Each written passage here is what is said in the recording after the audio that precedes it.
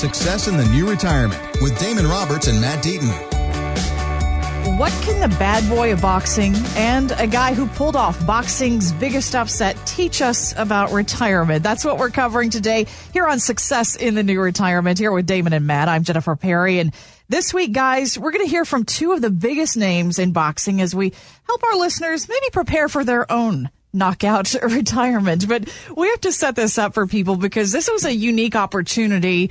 And when you have a guy like Mike Tyson say, guys, I want you to come to me to interview me, you just pack up and go, right? Well, yeah. So we were all set up to do an interview with him, and then we got word that he wanted to do it in his suite. Okay, at a hotel. And so we were like, okay, well, I guess we're not going to say no to that, but how do we get arranged? So we went and took all of our equipment, everything up there, set everything up, and then we waited. Waited and until he could make his appearance. Yeah.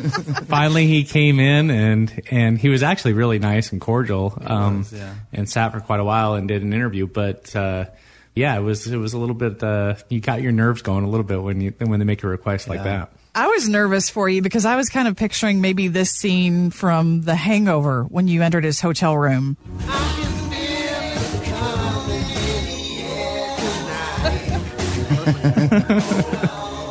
So he didn't sing for you, and there were no tigers kidnapped, right? No. Are you sure about that, Damon? You don't sound so sure. I would not mess with Mike Tyson's tiger, though.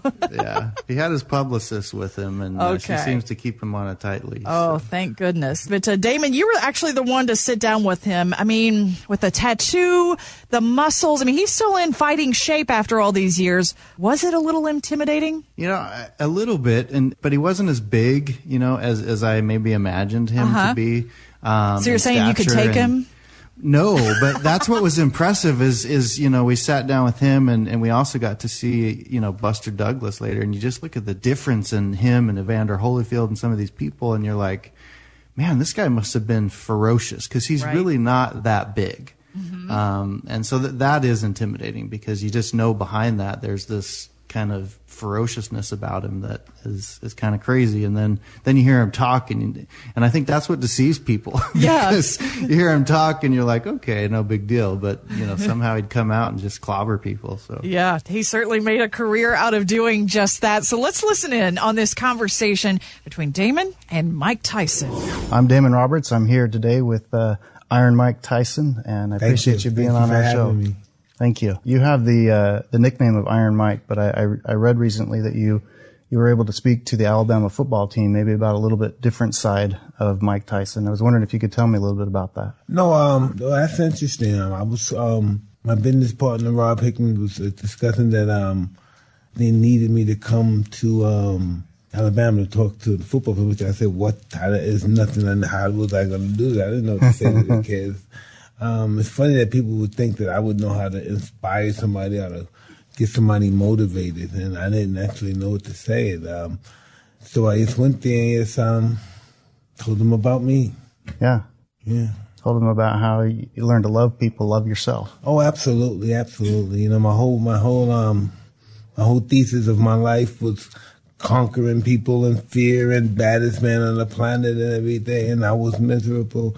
I was destroying my soul. It was just a miserable existence. Yeah. To really be commanded and controlled by your ego. Yeah. Yeah, it's really miserable existence. In my line of work, we help people with their finances, and a lot of times we get asked about pot stocks and those types of things, and I know that you recently invested in a ranch and wanted to know what your thoughts about that were. Yeah, I think it's always good and interesting to be aware. Aware of stock markets, aware of finances and how to take care of finances. I'm a great believer that taking care of wealth is an art. No one's born knowing how to do it. You have to learn how to do it. That's right. Yeah.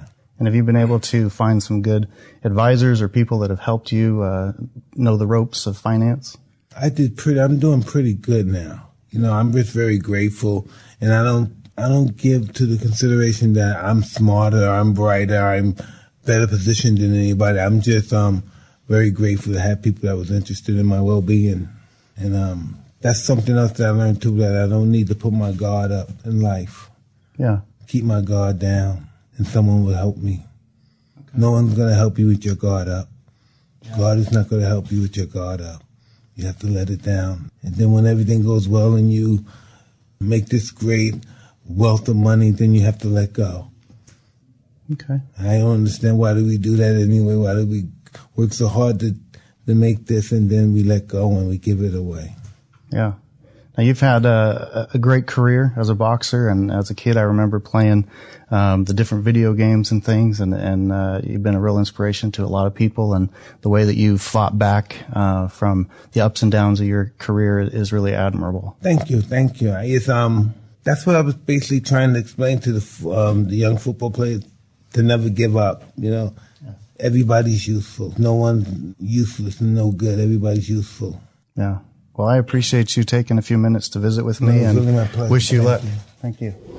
All right. Interesting stories there from Mike Tyson, guys. I mean, here's a guy who went through a very destructive period in his life. He acknowledged that, and he's kind of clawed his way back up. You might question some of his investment choices, but guys, he does certainly seem to be on the rebound these days. Well, and he seems to have a pretty good perspective. He realizes that, he said, I'm not the smartest person. I don't believe I'm the smartest person. And he's learned to trust people. So I think if you look at his history, he's been burned in the past by different people that have been in his life.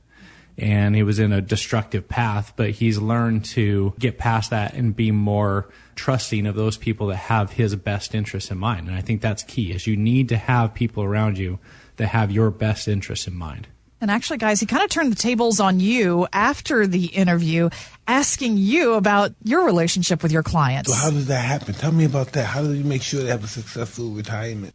I thought that was interesting. He took an interest in how you actually build a relationship with the people you work with. Yeah, that was a great question, because, I think that's a question that everybody has. They want to know, how are you different? How do you take care of things? And Matt and I have always prided ourselves as being educators and working in a partnership with our clients and helping them understand from the get-go when they come in. We take a really deep dive into how they're invested and what they're doing and how their overall estate plan and financial and retirement plan is set up, and point out the good things that they're doing as well as the things that need some improvement and where they can be more efficient, so that they can then make good decisions going forward about where they want to go. And then together we all make a good plan, and then we tweak it as time goes on, because life happens and you have to adjust, but you build a really good foundation from the get-go that they can build upon. What was interesting is I was watching Damon do that interview. For the most part, Mike Tyson was kind of sitting back into a couch, just kind of relaxed, talking. But he started to sit forward when he was starting to ask Damon questions about, well, how do you help your clients? He was really interested. He was trying to understand, how he could find someone that can be a good advisor, and how he recognizes when someone has the best interests of their clients in mind.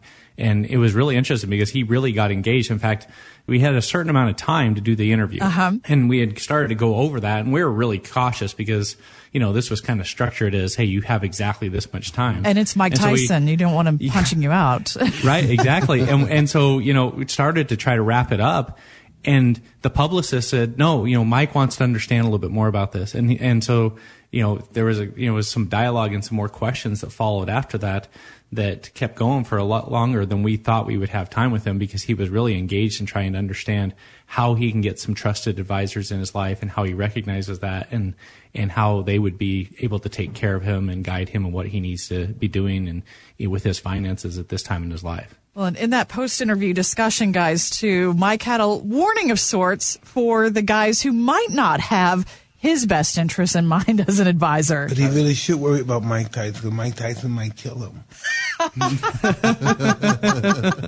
He said that with a big smile. I would have exited the room quickly after that. But no, I think he does bring up a good issue here, though, for a lot of baby boomers today. Maybe they have been burned by an advisor in the past. You guys see a lot of people who come into you for a second opinion or something like that.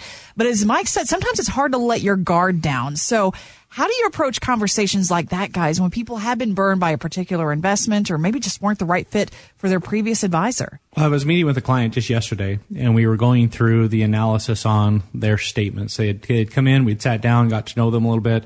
They gave us the statements to do an analysis, and we came back. And so we were doing that review to show them, let's pull back the curtain, let's find out what's going on with your accounts.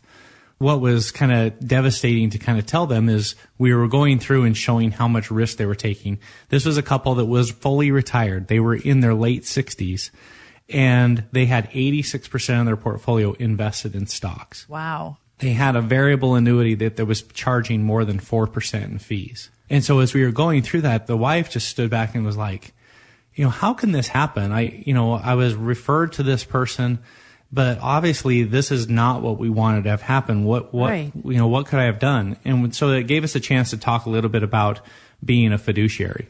So the majority of the investment advice in this country is given by broker dealers. So when you are looking at your statement, if you look at the top, you'll see whether it's labeled as a broker dealer, or you can look it up. If you're a Wells Fargo advisor or you're with Edward Jones, those are broker dealers. A broker dealer does not have a fiduciary responsibility to you. That means they do not have to put your interests above their own. They can suggest, strategies and investments that have high commissions. And as long as it fits your risk profile that you've filled out, they are legally justified to do that. But on the other side, if you are a fiduciary, which is what Damon and I are, there is a standard where we must keep our clients' interests above our own. And there's a difference in that, because now when we are looking at strategies, it would be very tough for us to justify with the state or with the SEC, suggesting an investment that has fees of 4%. Because there's lots of alternatives that are far less in fees that accomplish the same thing. And so that's what our job is to do, is to find those strategies and those investments that will lower the fees, give you better returns, and are in the client's best interest. And so that's the number one thing you should be focused on is my advisor a fiduciary? Then from there, you need to then evaluate the performance, the risk levels, and see if it can be improved. Because just because they're a fiduciary doesn't mean they're good at their job. Right. And so that's where we have to take the time and spend the time to figure out what's going on with my plan. Am I getting the best bang for my buck? Am I getting value for what this advisor is providing for me? Or can I do better? And that can be a simple process. It can be a hard process. We try to make it simple for people to come in and sit with us. But if you're trying to do it on your own, the internet has tons of information. You can go and find all of that stuff if you're willing to put the time in. Good point there, Matt. So let your guard down. Let people help you with your financial life, but also educate yourself and know the questions to ask that prospective advisor. Ask, are you a fiduciary? Ask about their experience too. Always helpful to know that information, and work with someone that actually has your best interest in mind. Some great lessons there from Tyson this week, guys. But as part of our knockout series here today on Success in the New Retirement 2, we had a chance to catch up with the guy who pulled off perhaps one of the biggest upsets in boxing history, the guy who knocked out Tyson. What was it like, Matt, sitting down with Buster Douglas? Well, if you ever imagine what a heavyweight fighter would look like, Buster Douglas is your guy. Yeah, he's imposing. He's older now, and he's not as in shape, but he is a big human being. He's standing, he's sitting. You're like, wow, I would not want to be in the ring with this guy. But he's also very low-key, very soft-spoken, very humble. And so, it was a really fun time to sit with him. But if you wanted to see a heavyweight fighter, Buster Douglas is your guy. He's it. But he shared a lot of his life lessons with us. Let's listen in on that conversation. So thanks for joining us on the show today. Appreciate your time. No problem. So I know that your dad was a professional boxer. But you also mentioned your mom, and you've talked about her in the past. So who had the greatest influence on you from your parents in how you were raised and in the career you took? They both did equally, because, it's a balance. My father was the primary goal of being the best in the boxing. My mother was the one that wanted to be the best because of her. Wanted to be a good son. Someone she could be proud of. So it was an equal. Did she ever worry about you being a boxer? All the time. Was that something she was trying to steer you away from? No, she never did that. She knew I could do it, but she just wanted to make sure I was focused and I was going to give it my best. I was ready, prepared for what was ahead in any fight. You know, most of the time she wouldn't come to the fights. You know, she would come sometimes, but once it started getting bigger and moving up in the rankings, she was like less likely to come to a fight because she just wanted to see me get hit. Really? You know. So the bigger fights, was she there when you fought Tyson or any of those? No, or she passed. She passed 2 weeks before. Oh, that. That's right. But she was there a few fights leading up to that. You know, like the ESPN shows. She was even interviewed after one of my fights. Oh, okay. You know, and that was pretty cool. Awesome. So as you were growing up and starting to get into boxing, you know, your dad's there coaching you. What was the biggest thing that led to your success? What did you find that you had to do, that you had to overcome, or some of the... Well, having the will and determination and skill. You know, the determination, I grew into that as far as believing in myself and knowing I could definitely compete at this level or any level. And then, you know, having the ability to do whatever it took to accomplish that goal. Yeah, because boxing, it's a solo sport, so you're spending a lot of time on your own. No right? Substitutions. Right, it's just you. Yeah. And that's really what kind of drew me back to the sport, because I was kind of like, you know, boxing was cool, but I really was into playing basketball, football, but basically I really got into basketball because in the high school we were state champions and pretty strong. And you were doing boxing at the same time? No, I wasn't. I was just playing basketball. Oh, okay. I went to school, you know, I had a basketball scholarship in a small school, but nonetheless it was a scholarship and I was really into it. But what drove me back to boxing was depending on others, and they wouldn't be like, you got 10, 12 players on the team, and you're going to need 7, 8 of them to win a game. Yeah. 3 of them have something on their minds, or, you know. Right. And you would be depending on them, and it's like they would never come through, or they would sometimes. You never knew. Yeah, they weren't as committed as maybe you were or the other guys. Right. So that's kind of like drove me back to boxing, because it was basically up to me or the individual. It was an individual sport. You got a trainer, cut man, and you know, a manager and all that, but right, but it's just you in the ring. It's you. Right? Once it all comes down to it, they help you get to that certain point, but you have to finish it and finish the job. You know, keep everything in focus and do what it takes to win. Yeah. But there's a main support, which is great. But you know, as far as the action, you know, it's like, yeah, we're gonna kick his ass. You're gonna kick his ass. And it's like, break, go get him. Yeah. Right. So your big fight with Tyson, I just saw the documentary. You know, you're 42-1 odds.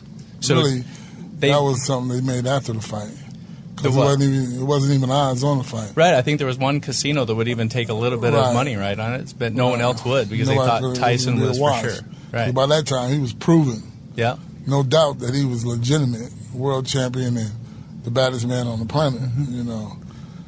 So had you heard that noise? Did that get into your head at any point? The thing about it, man, the whole time I was right there.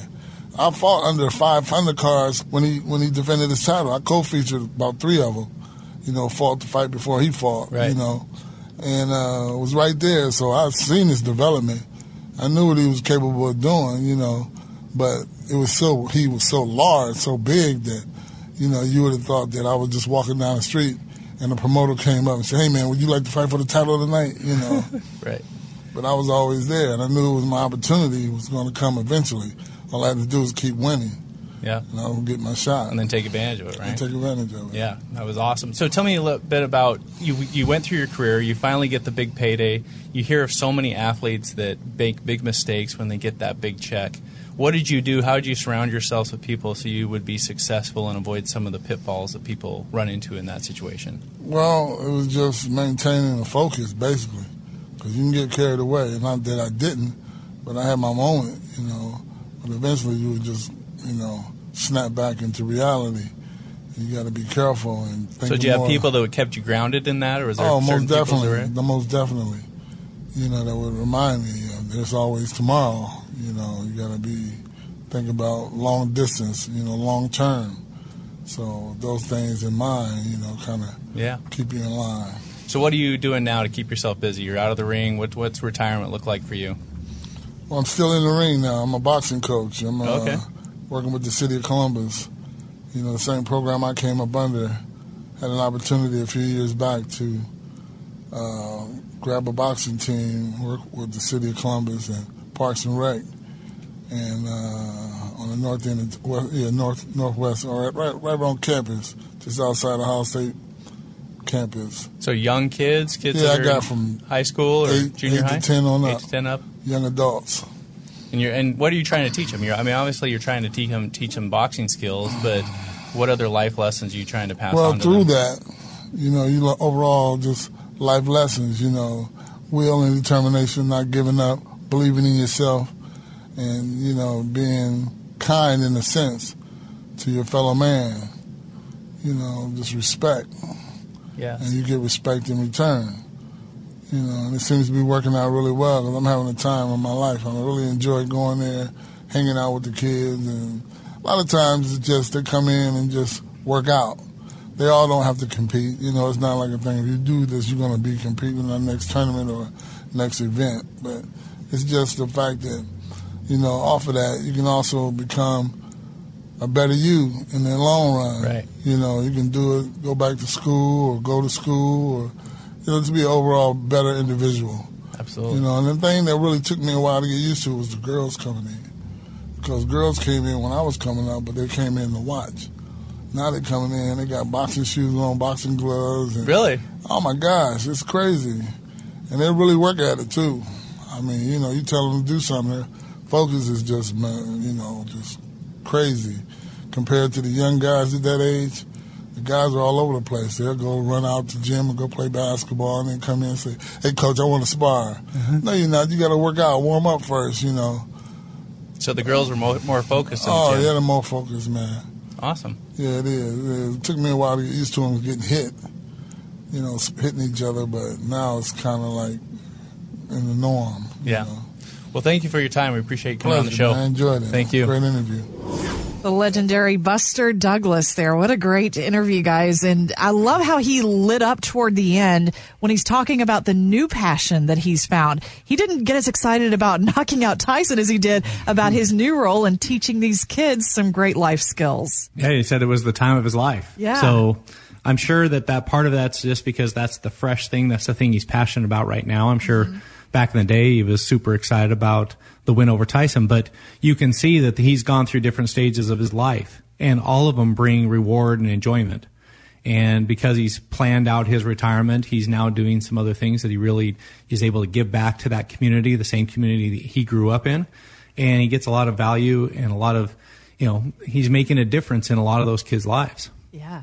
Absolutely. And he made a good point there, too, in that, when it comes to whether it's boxing or life, you can have a coach, and it's great to have a coach, but you also have to finish the job yourself. I thought that was a key point that Mr. Douglas made as well. Yeah, it was a good point. As I was listening to this and imagining back when we sat there, obviously I didn't interview him, but I was watching. And I remember him talking about what it took. And I met with a client yesterday, and he's 19 months. He's like, I got 19 months before. He's a pilot. And at 65, they make you retire whether you want to or not. Yeah, you don't have a choice, yeah. At least from commercial airlines, anyway. And he's like, Damon, this is coming fast. I got 19 months. And he said, I thought the hard part was getting me there, right?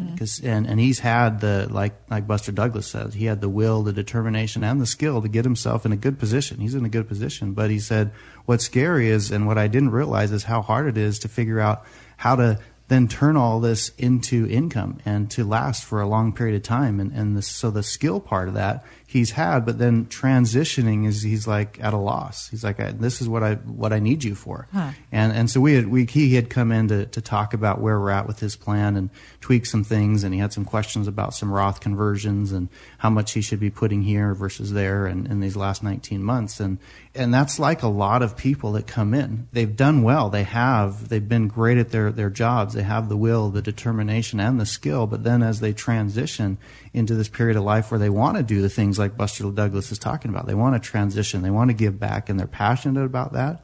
But it's hard to be passionate about it until they have a good plan that they feel comfortable is going to provide them the necessities of life so that they can then go out and do things I've always dreamed to do in retirement. Yeah, and sometimes you need that coach to help you along the way. So what's on your bucket list in retirement? What are those new passions that you want to try? And are you seeking out a coach? You can always find more information about how to do that online with us at successinthenewretirement.com or find us on Facebook. We're actually going to post the videos of these interviews with Mike Tyson and Buster Douglas on our Facebook page this week so you can actually see them for yourself, see how intimidating this was for the guys in person. Again, just follow us there. Do a search for Acute Wealth Advisors. And our knockout series continues here on the podcast. Next up, Evander Holyfield and Sugar Ray Leonard, some of the good guys of boxing. What lessons can we take away from them? That's next time here on Success in the New Retirement.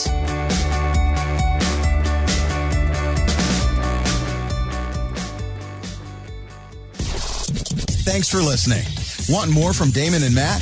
Check out successinthenewretirement.com. And while you're there, drop us an email with your questions. Investment advisory services offered through Acute Investment Advisory, LLC, a registered investment advisor. Insurance and annuities offered through its affiliated company, Acute Wealth Advisors, LLC. Tax and or legal advice is not offered by either company or their affiliated companies. Consult with your tax and legal professionals for guidance on tax or legal matters. The information presented should not be viewed as personalized investment advice. All expressions of opinion are subject to change. We are not affiliated with nor endorsed by the Social Security Administration or any other government agency.